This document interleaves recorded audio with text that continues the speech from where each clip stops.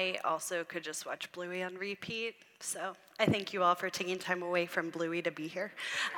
Will you join me in prayer? God, may the words of my mouth and the meditations of each of our hearts be pleasing to you, for you are our rock and our Redeemer. Amen. This is week 3 of our sermon series called Salty.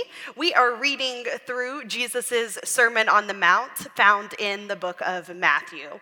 The very first week, if you weren't here, we talked about what it meant to be salty and bright out in the world. And last week, Luke preached for us, and he talked about what it means to actually love your enemies. We're going to hop right into today's scripture this morning. We're going to be in Matthew 6, verses 24 through 34. Hear these words. Jesus taught, "No one can serve two masters. Either you will hate the one and love the other, or you will be loyal to the one and have contempt for the other. You cannot serve God and wealth. Therefore, I say to you, don't worry about your life, what you'll eat or what you'll drink, or about your body, what you'll wear. Isn't life more than food and the body more than clothes? Look at the birds in the sky. They don't sow seed or harvest grain or gather crops into barns, yet your heavenly Father feeds them. Aren't you worth much more than they are? Who among you, by worrying, can add a single moment to your life?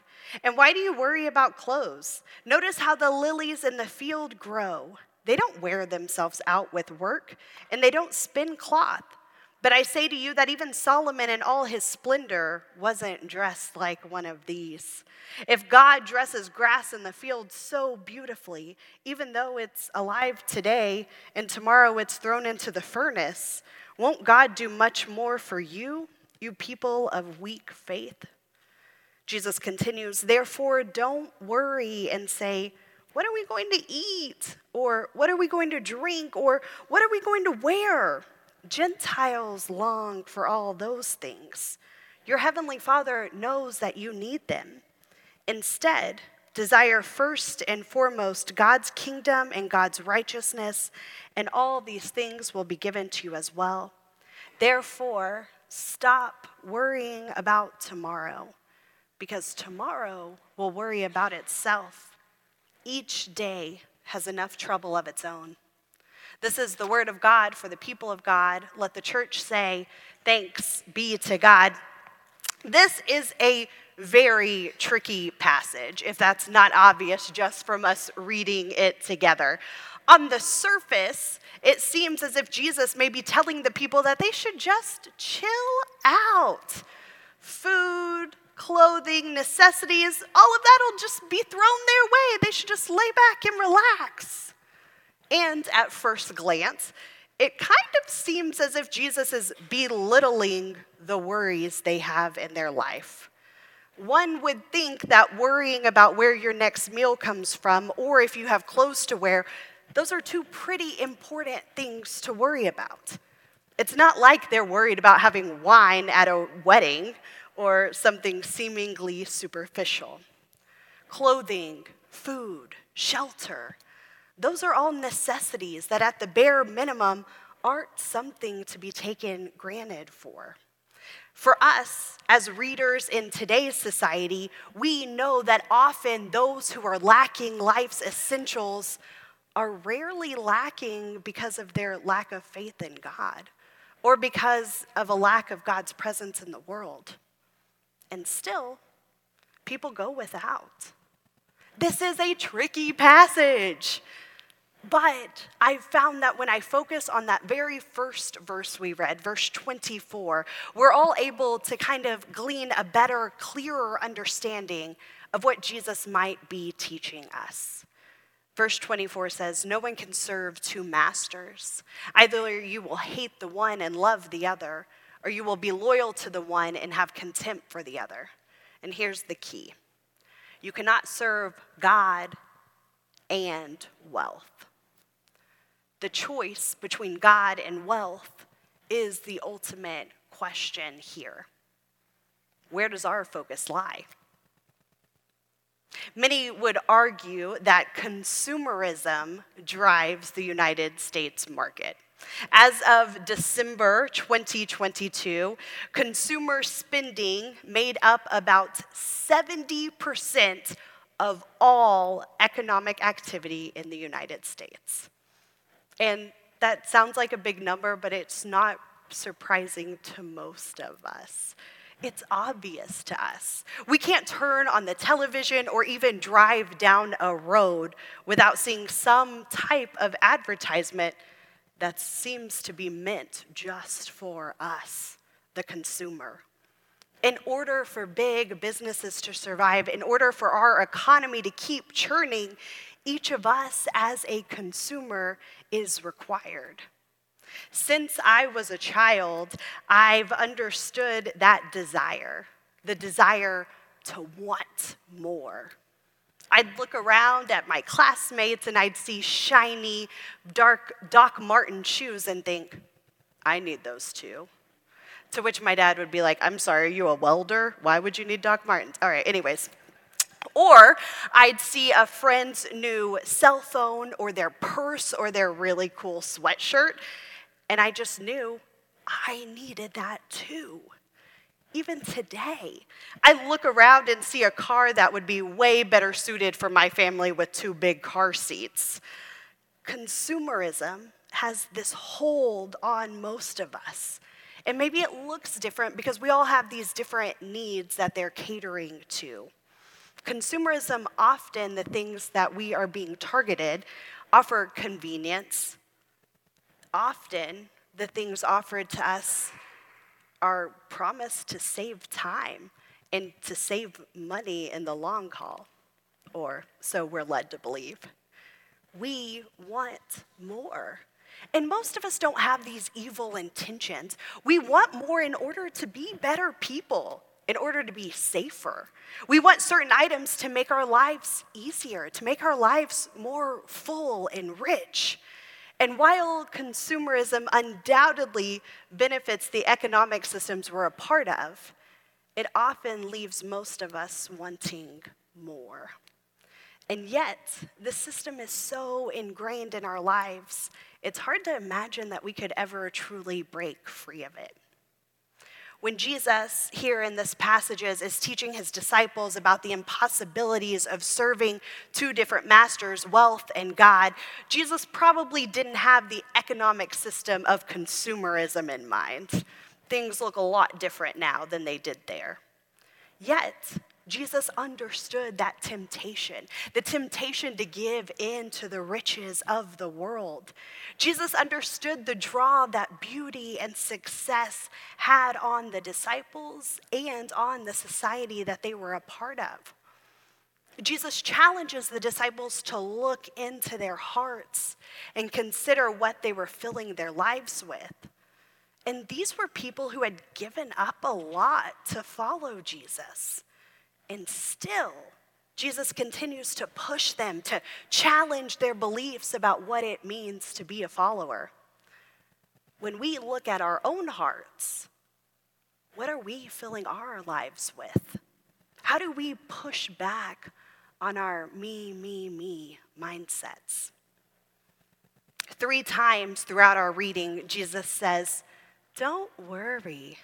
Which, easier said than done, Jesus. As someone who struggles with anxiety, I have a hard time reading this as Jesus just shrugging off worry.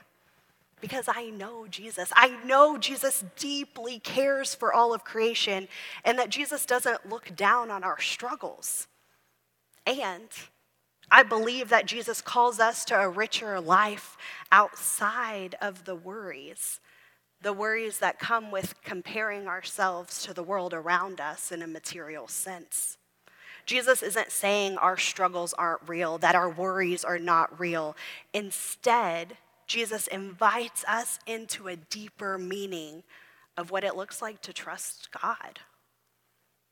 When I am facing worry or anxiety, which is a lot of the time, it is typically driven by fear. Fear of an unknown situation, fear of how the people around me may react, fear of not being prepared. in general, most of the times when we encounter feelings of worry, it's driven by fear. Maybe we're fearful of being made fun of for not having the newest toy or the newest car. So we worry about how we might go about getting those things. Or we're fearful of being judged for the way we look.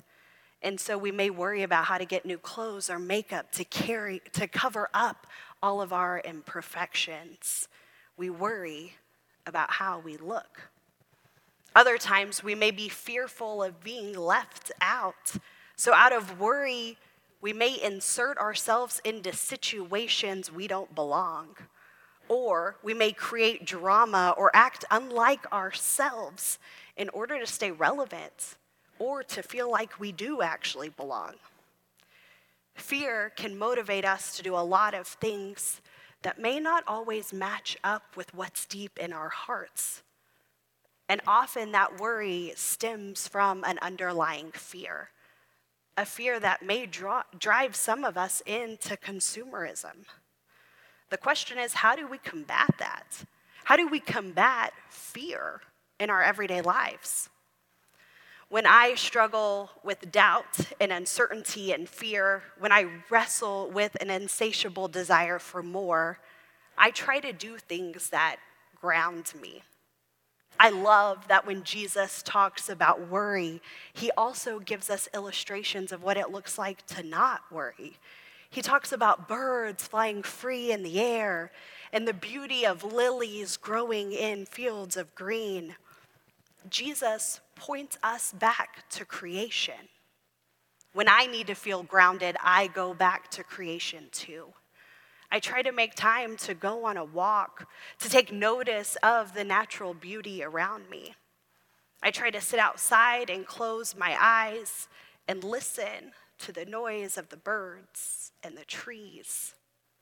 My anxiety does not completely disappear, but I am able to get a better grasp on reality and how God is still working even in the midst of my struggle.